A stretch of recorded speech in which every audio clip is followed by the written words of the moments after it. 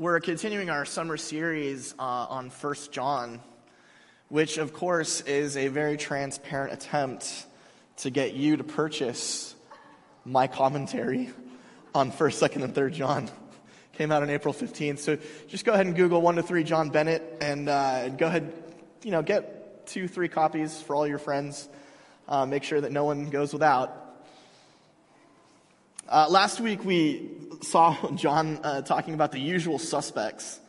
That's the people who are part of, they can be part of our communities, they can be part of the church, but they're dangerous. They're because of the way that they live, and what they think and believe, they're dangerous to the community of faith. Well, today John's going to get us to meet the family, and that is, he's going to give us 3 types of people that make up a healthy, vibrant Christian community. And it's going to kind of put us on the spot where we're going to have to try and figure out who am I and who should I be.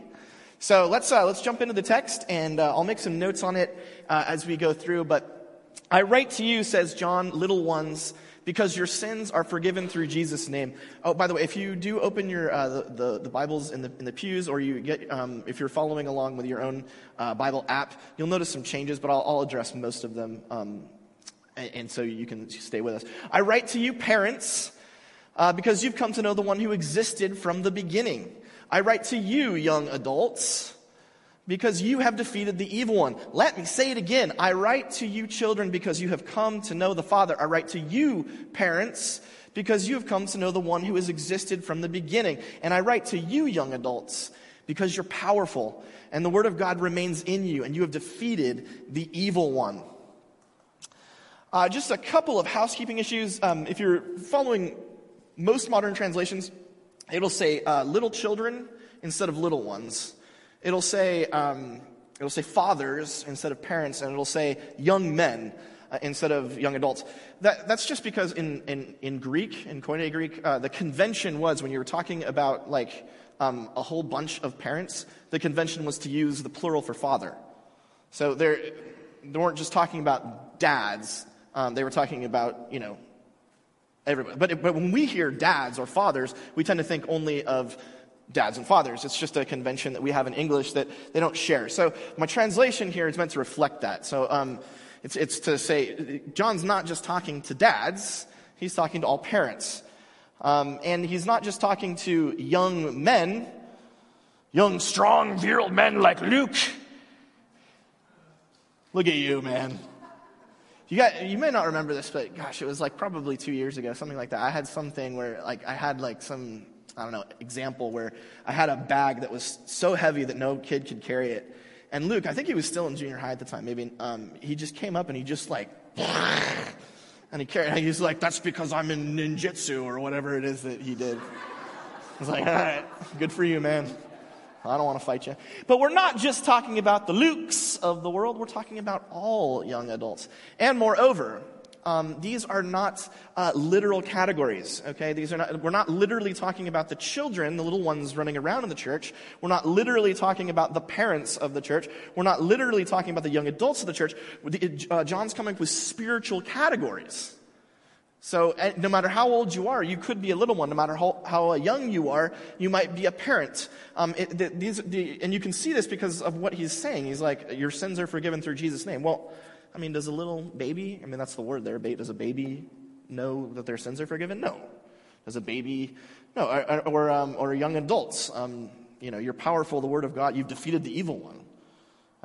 How many young adults here would, yep, I beat him. Satan down. Took care of it.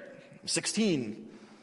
So there's spiritual categories. The second thing is John's using a very, it's a type of rhetorical move here, okay? Because not everybody who's listening really is a little one. Not everyone who's listening really is a young adult. Not everyone who's listening is a parent. We're in spiritual categories. And it works like this. I love listening to political speeches. Nothing revs my engine like the State of the Union address. Doesn't matter who's giving it, it just pumps me up. Got a picture here of the State of the Union, I think. There it is. And why do I like political speeches? Because I'm a big fan of being flattered. I like people to tell me how great I am. And if you've noticed, if you are listening to a political speech, it's always going to have something along these lines. Like, as Americans, we were the ones who liberated Europe from the Nazi threat. We were the ones who brought cars and airplanes to the world. We Americans put a human being or two on the moon. We work the hardest. We're the most creative. We are truly a special nation. I listen to that and I'm like, yeah. Because it was tough when I had to storm the beaches of Normandy. And I did have a very difficult time coming up with figuring out how to make an airplane. But I did it, right? No. I haven't done any of those things. In fact, if anything, I'm probably just another person. I'm like kind of lazy. Not that, not very attractive. I'm just a schmo. And yet, when President Biden or President Trump or whoever, Obama, when they're saying these things, I begin to believe I'm an American. I'm a part of this community. I have a special role to play. Even if I wasn't the one who did the math to figure out how to get people on the moon, well, I saw the video of it, and that makes me a part of it.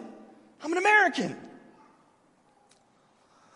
John does exactly the same thing when he says, I write to you, little ones, because I write to you, young adults, because I write to you, parents, because he's getting us, he's forcing us to figure out, is he talking to me?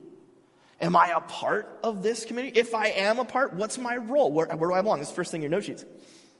John's language forces us to ask, am I a part of this family? And notice it's family. That's the metaphor he's using for the church, family of God. In fact, all the way through 1 John, and really the Johannine literature in general, he's constantly talking about brothers and sisters and children and parents. The primary way John thinks about the church is as a family. And if you're a part of this family, so first you got to figure out, am I one of these little ones?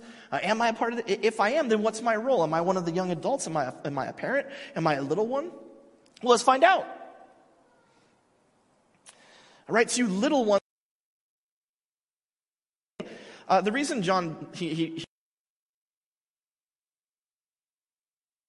kind of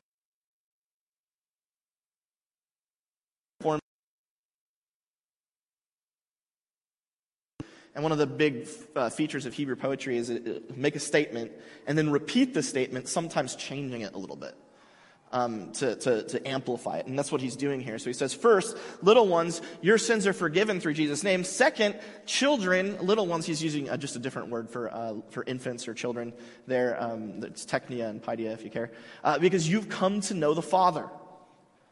Now, these are two sides of the same coin. John's saying, I'm writing you, little ones. I'm encouraging you because I'm so proud of you. You have had your sins forgiven in Jesus' name. You've come to know the Father.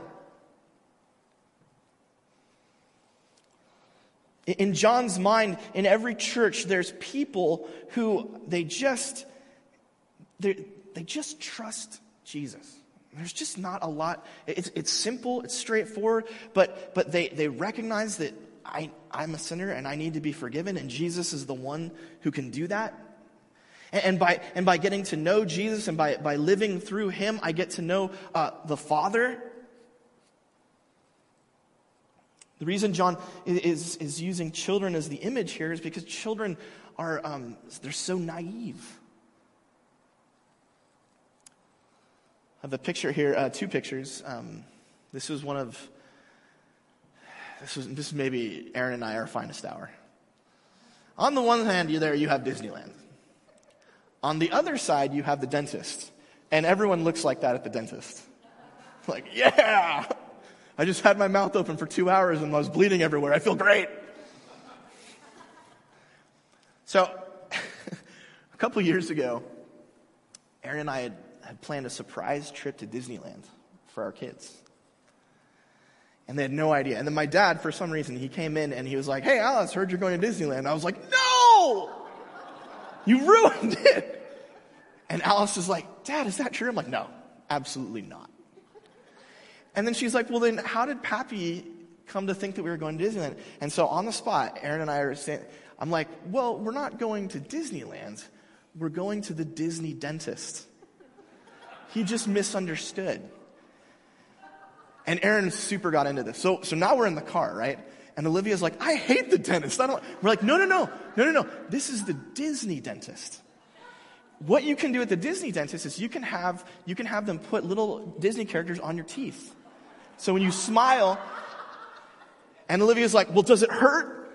And I'm like, well, okay, it's not comfortable, but I wouldn't say it hurts.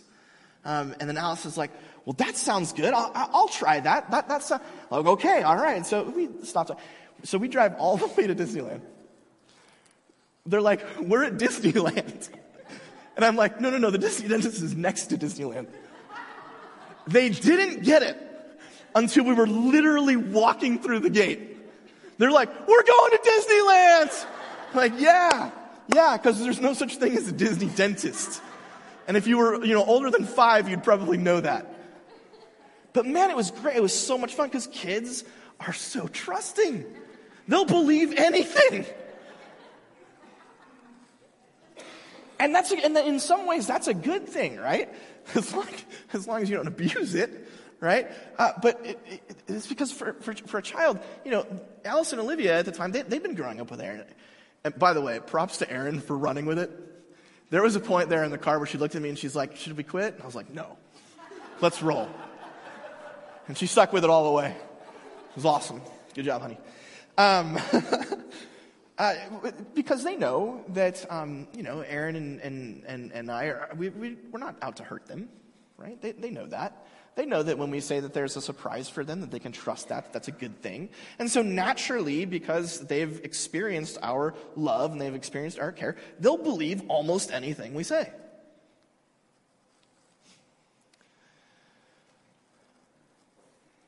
And there's something similar, John thinks, with certain Christians.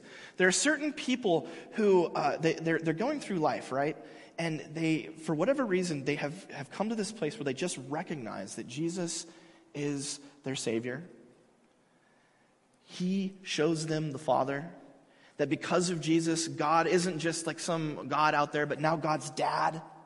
And we can trust him even when things don't look like they're good, that we can say that they actually are good. That there's something going on behind the scenes, behind the veil that we can't access, but we just know that if Daddy is taking us to the Disney dentist, it's going to be good.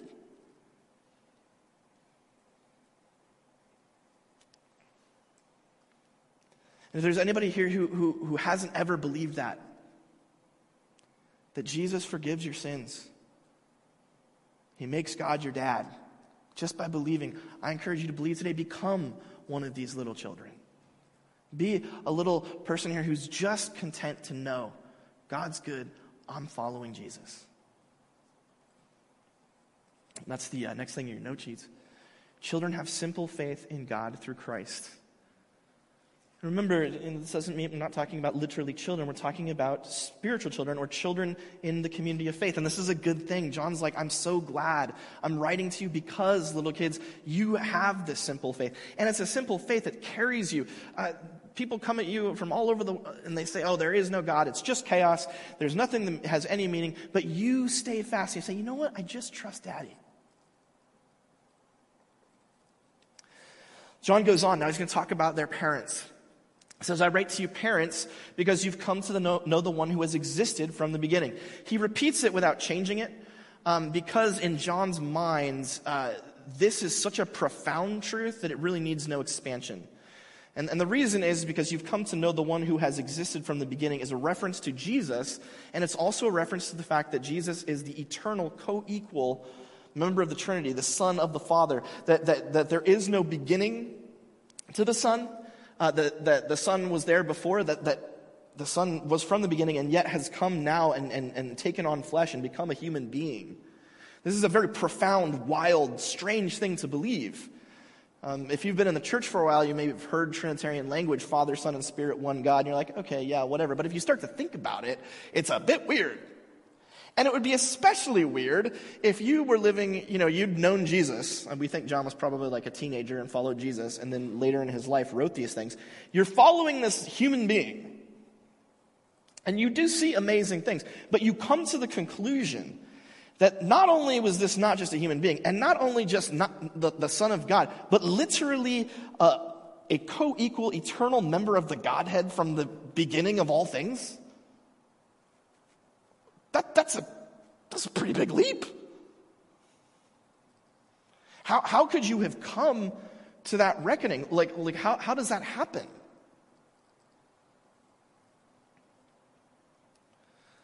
I got here a couple of examples of parenting. I like the one on the right. The guy made a shirt that says "Dad against daughters dating." He's holding a shotgun.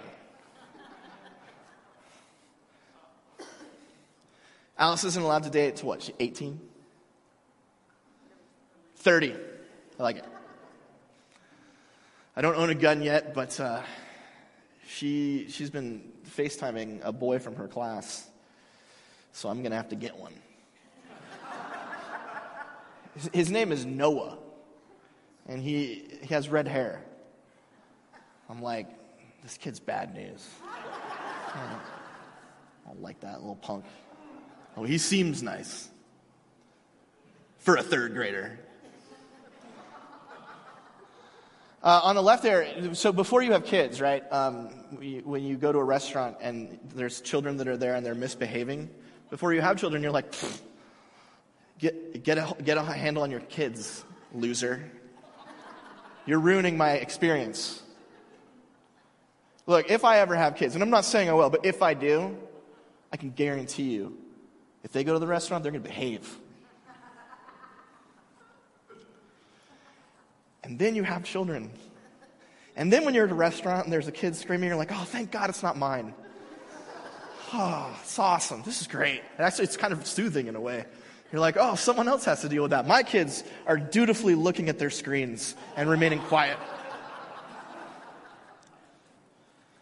And the point is that there's a change that we experience. Parenting changes us. It changes our perspective about things, right? So once you go through the process of having children and beginning to raise them, it humbles you, it changes you, and the experience and the knowledge that you have, it's earned. It's something that has come through the difficulties of being a mom or a dad. And similarly, I think John thinks that there's people in the church, there's parents. These are people who they've gone through the experience of growing up and and trying to seize on the deep, difficult truths about who God is and what God is like. And that process of living out faith through all the ups and downs of life, and the process of comparing the God we see in Scripture to the God we know in our personal experiences of worship and prayer, and for that matter, coming to recognize that the God of the Old Testament is absolutely in keeping with the nature and character of Jesus Christ. That they're one and the same, and that the same God who commands, the slaughter of the Canaanites or whatever is also the same God who John tells us is love, is committed, faithful, gracious, unending love, never quitting love. And to square those circles and to come to those conclusions, that's a difficult process. It's the process of growing up. It's the process of taking responsibility, ownership of faith.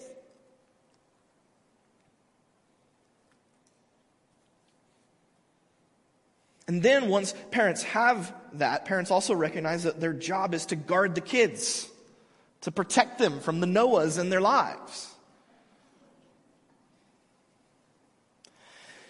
And so I think what John is getting at, he's like, there's a class of people, there's a group of people in the family, and we think of them as parents because they've seized their faith, they've owned their faith, and now they know the truth about who God is and what God is like, and they're protecting everybody else from any lies that might enter into the community.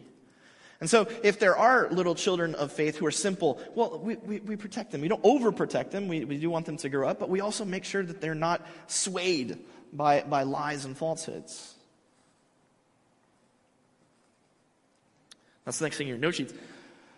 Parents have learned the deep truths about the nature of God and guard the church from lies. Now my favorite, the young adults, the teenagers. In our culture, a young adult lasts till about 30, but in John's, you stop being a young adult like when you're 16. But the principle is more or less the same. These are people who they're hot-headed, they're young. Look at what John says. You've defeated the evil one. You're powerful. The word of God remains in you, and you've defeated the evil one. You're powerful. You're strong. This language, it starts to sound a little bit almost like military, right? Like there's combat going on. Older translations will say you've overcome the evil one. I think John's really leaning into like battle language. And the reason I think that is because elsewhere in John's literature, he does use some of this language in a very military fashion. I want you to see that. See how he talks about the word of God. It refers to Jesus, by the way. But check this out from Revelation 19. Listen to this echo here. Then I saw heaven opened. There was a white horse. Its rider is called Faithful and True, and in righteousness he judges and makes war. This is Jesus. His eyes are like a flame of fire, and on his head are many diadems, and he has a name inscribed that no one knows but himself. He's clothed in a robe dipped in blood. His name is called the Word of God. And the armies of heaven, wearing fine linen, white and pure, were following him on white horses. This comes from John's vision of the future when the Lord finally defeats all evil, when he finally puts Satan and Satan's minions down for good. It's the moment of the true and lasting and sustained and forever defeat, overcoming of the evil one. And so when John, in our text, says you remain, you're within, you abide in the Word of God, I think he's drawing on this martial imagery to say that there's a group of people in the church whose job, who like what they're about is appropriating the power of Christ to defeat and overcome spiritual schemes from the enemy.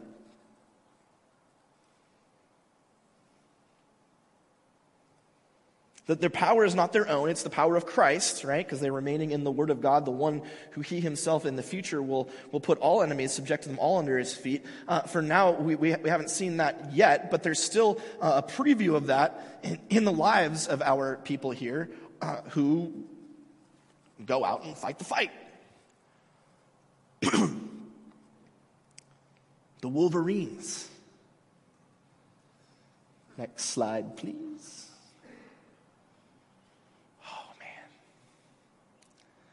1984, Red Dawn. Not only does this movie feature Jennifer Grey, she's the one on the right, who her finest role is when she plays Ferris Bueller's older sister in Ferris Bueller's Day Off. It's got Leah Thompson from Back to the Future, Charlie Sheen, and Patrick Swayze. Nobody cares about C. Thomas Howell. He is a hack. It's interesting. It's fun to watch this movie. I watched this movie after the Cold War was over, so I was like, what? But in the movie, if you've seen it, if you haven't seen it, wow, do yourself a favor. It really gets you into the mind of America in the 1980s. But in this movie, the Soviet Union invades America. And apparently we find out later that they nuke a bunch of cities, and then they land in the middle of the country. And one of the places they land is this village or this town that the members of the Red Dawn, they're kids, they're teenagers. And their whole town gets taken over, and these two brothers, they say, man, we're not going to take this. We're not going to take it from the commies. It's not going to happen. So they raid a sporting goods store, and they begin a revolution. They begin organizing raids on the commies, and they call themselves, after their high school mascot, the Wolverines!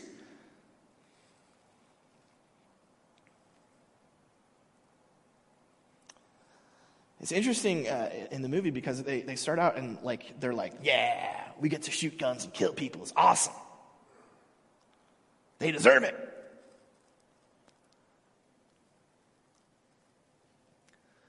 By the end of the movie, all of the Wolverines are dead or dying. Because they're just kids.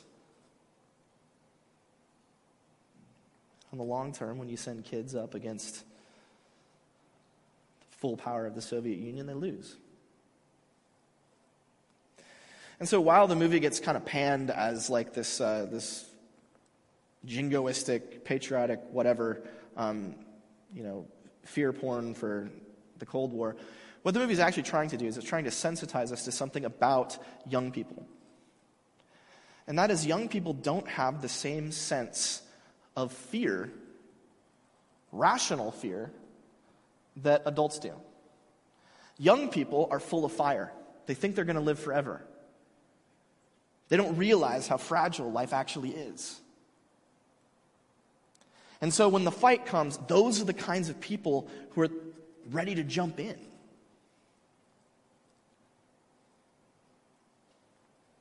The difference, of course, for us is that we actually have a guarantee that the Wolverines never had. And that is that if you're in the power of Christ, you will win. The Wolverines thought that as long as they were passionate and loved America, that they could defeat the commies. They were wrong. But as Christians, we believe that Jesus has already overcome the evil one once and will finally on the last day. And in the interim, as we're waiting, when we appropriate his power, when we can see the schemes of the enemy, and by appropriating Jesus' power, we will win. We will stop the enemy. The enemy isn't going to defeat us. This is why John uses the past tense. You've defeated the evil one. Doesn't mean that the evil one's gone, done forever. It just means that you've already you've done this, young adults. You've stood up against this scheme or that scheme, and you fought back, and you had the victory. And it's going to happen again and again.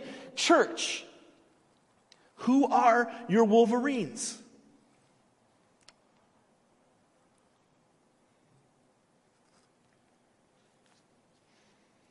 One thing to note about the church is that we don't fight in the same way, obviously, that the Wolverines fought. It's not AK-47s and hunting rifles. The enemy doesn't get stressed out about AK-47s and hunting rifles. The enemy does get freaked out by unity, by prayer, and by faithful conscience.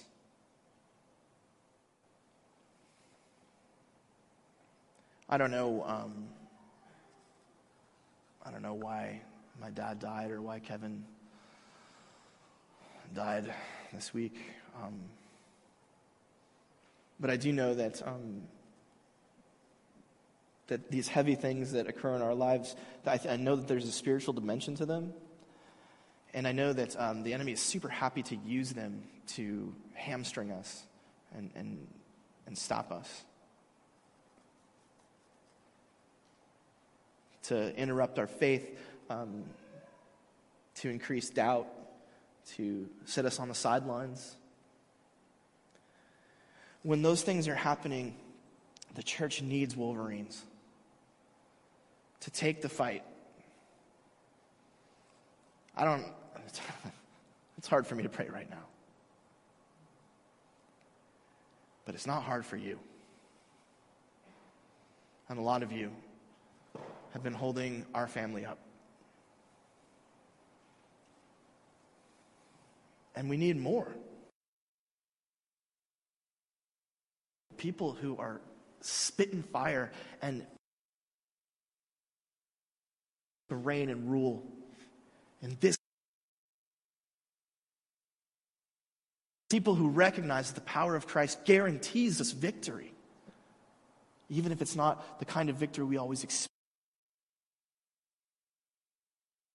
Abide in Christ's power and defeat the enemy by spiritual means.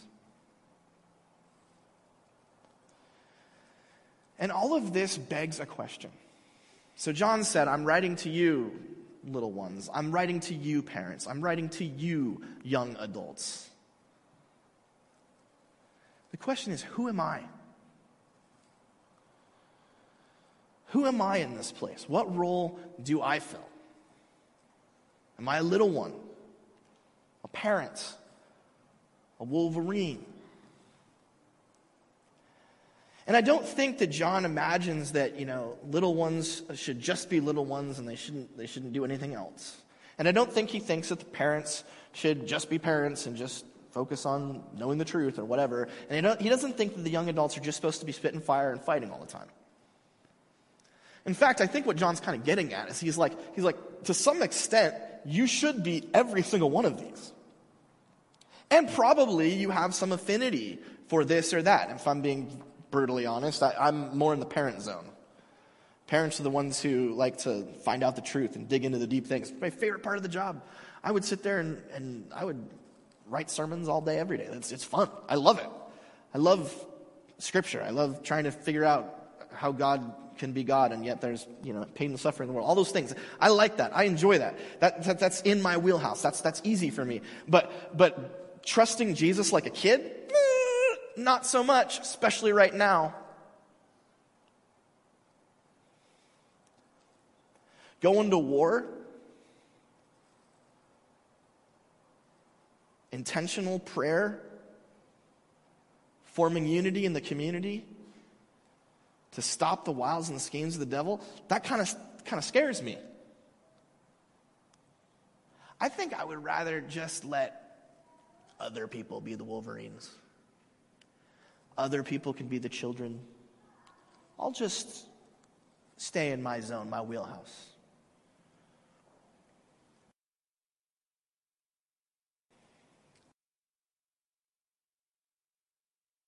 Even if I'm mostly a parent, I still need to have that naivete that a child has and just be able to just say, Jesus, I trust you.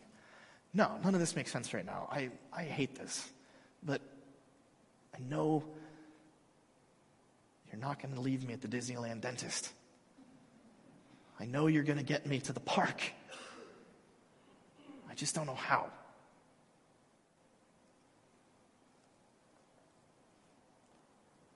And I need to be the one who's leading the way and putting my faith in action, organizing and praying and seeking to see where the enemy is trying to claw in, and to be on the front lines saying, no, not here, not us. And maybe some of you are, you're Wolverines at heart. You like to just claw it out. You want to fight. You want to see change the world. You want to see it all. Well, you also need to study a little bit. And sometimes you need to step back and be a kid again.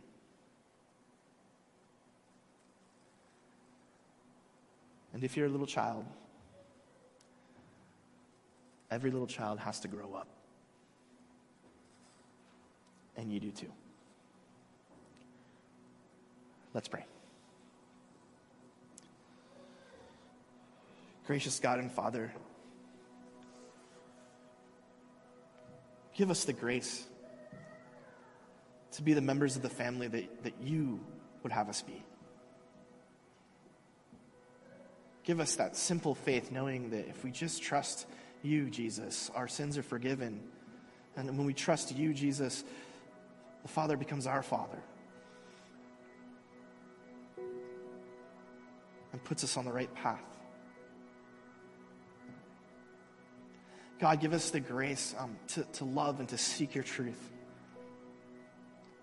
to earn it, to earn an understanding of who you are and what you're like, through experience and study, through challenge. And give us the power and the insight to know how to protect the truth here in this place, to protect the little ones from lies and deceit. And God, give us the hearts of Wolverines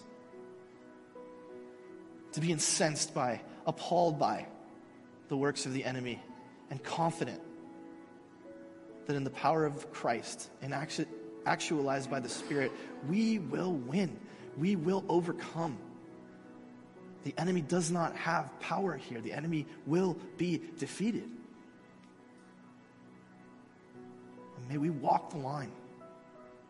Stand firm. God, in all of these things, give us the grace to know that we're works in progress, and that you have a good eternal future for us when all will be made right. Encourage us now as children, as parents, as young adults in your family. In Jesus' name we pray, amen.